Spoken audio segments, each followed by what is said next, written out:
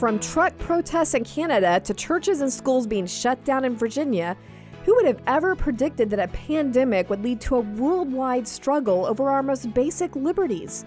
What can we learn from this cultural moment about constitutional government? Welcome to Speak Up Virginia, equipping you to speak up on the life, family, and freedom issues that matter most to you. From the Family Foundation, I'm your host, Candy Cushman, and I'm joined today by our president, Victoria Cobb. All right, well, since we're on the topic of the pandemic today, I thought it'd be fun to start out with talking about this adorable board game that your daughter came up with around the whole experience. Yeah, she had the assignment of inventing something, and she decided to invent this board game, and it's called Escape the Pandemic. And really, that's the goal, is to kind of go through what would be normal life without these obstacles that COVID has created. And so the board has these places around the board. So school, your doctor's office, church. It even has a ballot box, because these are all things that have influenced whether we can have normal life. And so your object is to kind of hit all of those places and have what I call freedom-minded cards. So, you want to go to your doctor's office and you want to get a negative COVID test so that you can keep going. You want to not have to go to the ballot box and have a mandate-minded governor who then shuts everything down. And it literally will say something like, you got a new governor and you're hearing it's going to lock down, so you got to go to the grocery store next and get your toilet paper. So it kind of like sends you to other locations based on, which we all remember, like, oh, rush out, stand in line for forever. But the goal, the center of the board, is normal life. And that's the goal. You're trying to get to and it's this beautiful big sunshine. It's trying to say, like, this is happy life. If we could just get back to that. Well, it had to have a ballot box coming out of your home. She would Fair. We had a lot of fun brainstorming this as a family. Yeah. And I just love how this kind of shows through a kid's mind what this experience has been like. Because you said there were freedom cards, and if you got a negative test, it was kind of like going to prison. The best was, if you get stuck in quarantine at home, you have to roll a 6 to get out. And so literally some people get right out and some people are stuck there for forever. And so it's kind of fun to watch it play out, because we do know how that actually played out sometimes. Which was probably kind of her experience. Like, if there was an exposure at her school, she could be stuck or feel like she's stuck there forever. Who knows how long? In our family, it was like if we got quarantined and somebody had COVID, it was like, don't let anyone else get it, because the clock restarts and you're stuck with 14 more days if the next kid gets it at the end of the first. So it really kind of was fun to watch it play out. And apparently it was a big hit at school. That's what I heard, is that people were real. I hope she got an A. Did she get an A? I don't think we've seen a grade yet, but I'm sure she did just fine. Yeah, it sounds very She put creative. a lot of work into it. I gave her a lot of credit. She spent the time to make it really a thoughtful, cute thing. Well, what do you think was the biggest impact on your kids out of this whole pandemic thing? Or we're still going through it, I guess, but... Yeah, I keep hearing virtual education was a nightmare for everyone. And I think that was our hardest thing. And we, thankfully, because our kids are in a Christian school, they went back to normal as early as possible, back in person. So they had the least amount of that. But these kids, I was talking to a mom that their kid had been home for a year and a half. I'm telling you, great students went from being, goal-minded and grade-oriented and good students to, like, who cares? We're online again and I'm skipping classes and that's tragic. Yeah, and so much of that toll on our kids gets back to how the government is handling this, which gets into our topic for today. We're going to talk about constitutional government and what's been revealed about that with this whole worldwide experience with the pandemic. And I think it's very interesting. But just to start out this conversation, I want to point out that a key principle that we have at the Family Foundation is protecting constitutional government. And if you go to our website, familyfoundation.org, and click on the About section, you'll see several principles there having to do with life, marriage, and things like that. But you will also see constitutional government. So, Victoria, help us understand in a nutshell, what does this principle mean, protecting constitutional government, and why do we care about it so much at the Family Foundation? If you go to our website, you're going to see the way it states it is the role and jurisdiction of government is clearly prescribed by our Constitution and consequently should be restrained from excessive involvement in the lives of citizens. So that's how we say it. And what we mean, and this is really important, all of our principles are biblical principles first. And what we frame this in the way of this is about the Constitution. But what's important for people to understand is the Constitution was written by worldview Christians. There were people who, even if they weren't Jesus followers, they had a biblical worldview. So they had this notion that came straight out of Scripture that the government is designed to do certain things, the family is designed to do other things, and the church is another sphere of influence. And they wrote the Constitution to restrain the government from entering those other spaces where the Bible says they don't belong. Yeah, because they understood a Judeo-Christian framework and what the benefits that brings to society. And so that's where we got these whole principles of representative government, checks and balances, and that kind of a thing. And I've been thinking about this whole thing in the context of the pandemic and how we just tend to take that whole history and foundation for granted here in America. And one thing that's really brought that home is if you've been paying attention to the Freedom Convoy of Truckers that started in Canada. And that whole thing has been fascinating to watch on a couple of different levels. First of all, if you know anything about the history of Canada, you know that Canadians are not really into the whole protest thing. That is not a thing there like it is here in America because they didn't start from a revolution. It's not really in their DNA, their cultural DNA like it is in ours. So the fact that you have had thousands of people engaged in this huge demonstration coming out of Canada, I think that makes a pretty big statement about the degree to which people are really starting to feel this effect of government overreach. Yeah, these truckers have been, what they're saying is we can't conduct business. And it's all focused on this idea that they have had vaccine mandates that are for people that are trying to drive back and forth across the border. There's a big route between Detroit and Canada.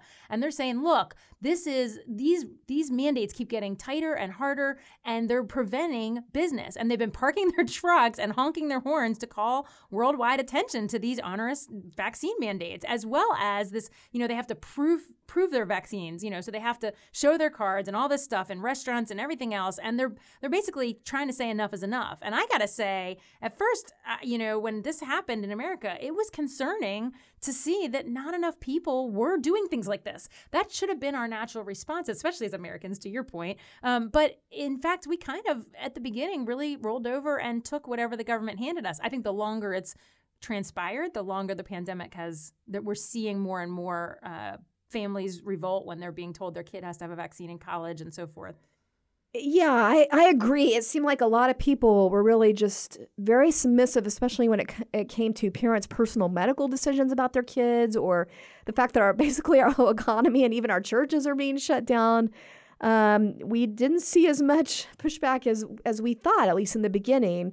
But back to Canada, what really escalated the whole thing there was Prime Minister Justin Trudeau's overreaction. He enacted basically a rarely used public emergency order that allowed him to essentially criminalize public assemblies and start freezing people's bank accounts. Now, that's the scary part, because the Canadian government announced that they could now freeze people's bank accounts without even a court order. And this is people who were thought to be involved in the demonstration or maybe just helping to fund the truckers. Let's hear from one of the participants of the convoy. I think it was one of the leaders, express how emotional it was for them to have that clamp down. It's painful. Is this a democracy? Is this Canada? Can you hear democracy's death knell? It rings louder than the truckers' horns. The mainstream media has portrayed us as anti-government. I read that this morning on the mainstream media. Well, I've been pleading with the official Canadian government to talk and read our plan, because the only plan that they have is violence.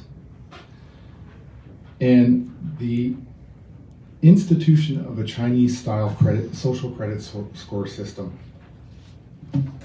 the entire federal government, all of the members of parliament at the federal level should be ashamed of themselves. They have failed us badly. And one of the most disturbing parts of this whole thing was seeing how the government overreach spilled into the tech industry. So where you had GoFundMe announce that in response to the Canadian law enforcement's concerns, they were just going to take something like $10 million that had been raised for these truckers and arbitrarily distribute it. Fortunately, after people started crying fraud, that is really absurd that they could even think about doing that. They did finally back down on that and said that people would at least get refunded. But nevertheless, you can't just have a GoFundMe for something this important. Yeah, and it didn't stop there. The convoy supporters then turned from GoFundMe, of course, to cryptocurrency. And the Canadian government went after that, too. They found a way to shut those platforms down or shut down people using that for donation. And I thought that was kind of disturbing, considering that you're constantly hearing about cryptocurrency being touted as a way to avoid that kind of government intrusion. The whole thing, honestly, reminds me of China and the socials. They literally kind of rank their citizens. And if you're not a good enough citizen, we're going to do things like this, which just the idea that that's in Canada now and America's paying attention. I think we do have to learn several important lessons out of this, which is first, how easy it was for Canadians for their prime minister to just kind of crack down and even shut down your financial wherewithal. So that's alarming. But I think it does get back to, they didn't have those firm roots that America has. They don't have some of the constitutional protections that we at least are supposed to have in our founding documents. The checks and balances that we have in America. I mean, you saw President Biden, for instance, also trying to overreach and enforce a vaccine mandate on millions of people. But in the U.S., that thing goes to court and it's put up against our Constitution. Yeah, the courts in Canada, apparently, they don't seem to be much of a check against overreaching government. And maybe that does get back to the fact that Canada doesn't really have a strong First Amendment like we do. They have smaller protections in their charter, but it's not backed up by their court system a whole lot. They seem to feel more accountable to Trudeau than the actual country's charter. So I think that does reveal what we take for granted here. Thanks for joining us for Speak Up Virginia, brought to you by the Family Foundation. If you're enjoying the show, help us encourage others to speak up by giving us a 5-star review and sharing it with friends. Thanks for listening. Another thing that stands out about all this is the use of this so-called public emergency order. While we do have a lot of unique constitutional protections in the U.S. that we were talking about that we should be thankful for, even so, we saw very similar kind of attempts trying to usurp power in the name of public safety emergencies. I mean, President Biden, I think I saw that he's still trying to extend a COVID emergency state beyond March. And even though other blue states like New Jersey, they're finally reading the tea leaves and going the other direction, he's still trying to do that.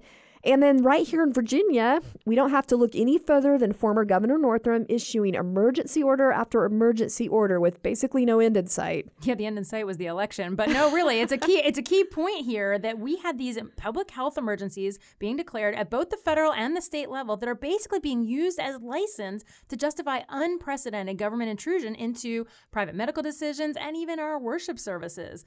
And I guess there's another one that's happened recently. The city of Richmond saw what an effective tool it was, right? So they watched and they went, we should take advantage of this. And they actually declared a health emergency, but they did it that racism is a public health emergency. Now, I think we would all agree we have a major issue with racism, and yes, it should be addressed, but they actually declared it so that they could force more equity training and controversial policies out on everybody. Because if it's an emergency, you gotta act. And so they're basically forcing everyone to live in this heightened state of alarm so you can do power grabs. Yeah, even if you think the power grabs are justified, it is disturbing that is your mechanism, because then those power grabs can be used again for other worse causes, as we have seen in history. But there has been some good news. Canadians aren't the only ones taking a stand. Right here in Virginia, we've seen some bold pastors in their churches standing up to the worst of these intrusions. And again, that's where having a good court system, or at least, one that has that historical foundation of actually being a check, that actually respects historically constitutional law, that's coming into play. Because here in Virginia, you had this phenomenon of churches being forced to close, or, essentially close because they can hardly have any people in their doors, while liquor stores remained open as essential business. In particular, you had this one church called Lighthouse Fellowship, whose pastor was actually served a legal summons on Palm Sunday because get this, he dared to have a worship service with maybe 16 people in a sanctuary built for over 200, and that was the kind of overreach happening here. Yeah, I mean, the good news here is, though, that charges were eventually dropped. And in fact, at the Supreme Court level, a California church won its case after the state government forced it to be closed during COVID. And actually, I've seen cash actually flowing from the state back to these churches. They're actually having to pay a punishment in some cases, which is fantastic. And, we're trying in Virginia to address the whole thing in our law. We think it's really important. We shouldn't have to. I jokingly tell interviews, it's nice that General Assembly is catching up to the First Amendment, but we are trying to pass a right to essential worship, that it never can get shut down. Yeah, I'm glad we still have some DNA that we're pushing back here in America, but it's just there's a whole lot as well, though, that we aren't as alarmed about that we should be. And, before the pandemic happened, I think a lot of us were still kind of naive about how easy it is for the government to just discard these constitutional protections for their convenience, their power grab, and just ignore them, how quickly we can lose our freedoms. Even right here in the U.S. So this whole thing was a timely wake-up call, I think, to revisit the whole concept of constitutional government, why it's unique to the United States, why we need to fight for it. Yeah, I think people need to pay close attention in the middle of these kind of emergencies, that they really need to watch what is government trying to take advantage of, not just the topic at hand, but really pay attention to the size and scope of government in your own life. And what, in particular, I think we saw some of the scariest forms here, which is, stepping into our private medical decisions, even with our kids. And that's where I think people are starting to kind of go, wait a second, this is a major problem, but we need to have folks paying attention. Even, you even saw stories of teachers taping masks on students in classrooms. I mean, that level of absurdity has to be checked. I do think maybe we could be getting to a point where we're starting to see some balance come back, particularly with the new mask law in Virginia, and seeing places, like New York that are reducing some of their requirements. New York recently fired hundreds of employees, though, including educators, firefighters, even police. I mean, essential services. They actually did that because they wanted an opt-out on vaccines. So we're not all the way there yet. We have a long way to go. And I do think, as one final lesson here, one takeaway, I think it's worth pointing out there are some scary warning signs for the future of what it looks like when government and big tech start joining forces. That really was a light bulb that went off in my mind with this whole thing.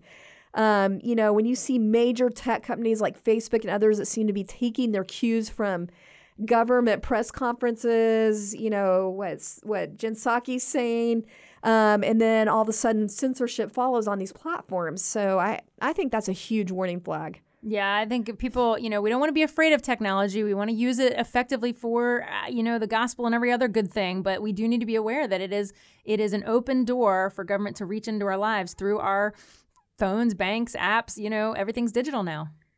Well, we've said a lot of scary stuff, Victoria, but what do we do about it? How does the average person listening defend our constitutional government? Well, we need to elect candidates that understand this. So people really do need to know who are the people that are representing us and what is their view of the Constitution. Is it a living, breathing document you can change at any moment? Or were there really founding principles that came from Scripture that matter, because government has to stay in a box for the family to thrive? And so we just really have to pay attention, and we have to engage when these laws, when people are having executive orders out of control, or when we're trying to fix them with legislative efforts. People have to actually engage in that, because that's how things are going to change.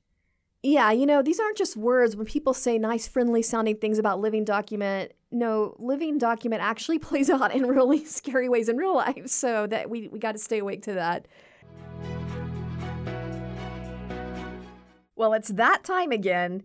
Time for our Inconceivable Moments Award. This is where we're featuring examples of the absolute lunacy and craziness that happens when cultural leaders try to give guidance completely apart from biblical principles. And we're calling this the Liberals' Most Inconceivable Moments Award.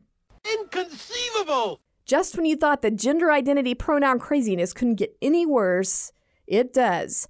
And today's topic comes from the United Kingdom. I think is a pretty timely warning of what's coming soon to our most liberal universities, if it isn't already here. Yep, there had been several news reports that a British university, the University of Bristol to be specific, put out guidance for its staff on how to use pronouns at work. But what made this guidance unique was that apparently it included links to websites that encouraged staff to, among other things, understand emoji self-pronouns and something called xenic pronouns, like cat gender. All right, wait a minute, back up. Let's just start first with emoji self-pronoun. What is that? Yeah, so I was a little confused about that and actually tried to look into it. And I found this to be a very, very helpful New York Times guide on the subject. Okay, so get ready for this. The New York Times used as an example a sentence with images of animal paw prints in place of the pronouns. So it says, did, and then there's this image of paw prints, bring, and then there's an image of paw prints, I guess in place of his or her, lunch, ? It was the most ridiculous thing. And don't even ask me to get into what happens if you try to pronounce pronouns that are an emoji pronoun out loud. I don't know what that is. Well, this is a real thing, people, in case you think we're making all this stuff up. There is a New York Times explainer on it, as Victoria said. And I found one article also that explained emoji pronouns are, quote, used for a number of reasons, such as one likes the way the emoji looks, liking the way they may sound in their head. Wow. Talk about divorcing the human reality, our language from any connection to reality or human biology. That's insane. Yeah, I mean, when you think about that, you're building your whole identity for that day or your life identity around, this is how I feel. I mean, if you think about that, that is so unhealthy, and so you don't have any foundational thing to stand on there. You can see why people are a lot more unstable in society today when you're kind of divorcing yourself from something, a more sturdy foundation like that we're created by God and love, Jesus gave his life for us. Those are things that don't change. So that scares me for today's youth. But speaking of animal paw prints and divorcing oneself from reality, let's just go ahead and tackle this whole cat gender pronoun thing. Apparently, that is picking up steam thanks to these online subcultures out there, which, as I said, I do think are targeting our youth, as well as universities like this one that kind of propagate this stuff by linking people to it. Yeah, this stuff is actually making its way into general discourse in the U.S. I mean, it's so much so that a school official in Michigan who actually had to respond to a rumor that went viral and put out a statement clarifying that they were not putting litter boxes out for students identifying as cats. Yes, that statement actually happened. I feel so sorry for that school official that had to put out a disclaimer, not putting litter boxes in the bathrooms. But on a serious note, Victoria, what do you think this says about a culture, about where it's headed from a spiritual, just even a healthy identity, personal wholeness point of view? Well, we have officially crossed into we are rejecting 100% of what God designed us to be. We are at the point where we just make up what we are and we call it what we want to, and it is completely outside of what God's plan was for us. And it's super sad. It's super sad for these kids who enter the world of chaos and confusion and are trying to navigate because they haven't been told, no, you're beautifully and wonderfully made as a male or as a female, and just the sadness that you don't have even the most basic foundation for your life. We are trying to create ourselves over in our own image. And I like what you said. Sadly, our own image is nowhere near the huge blessing and richness of the image God created for us. That's what's sad about it.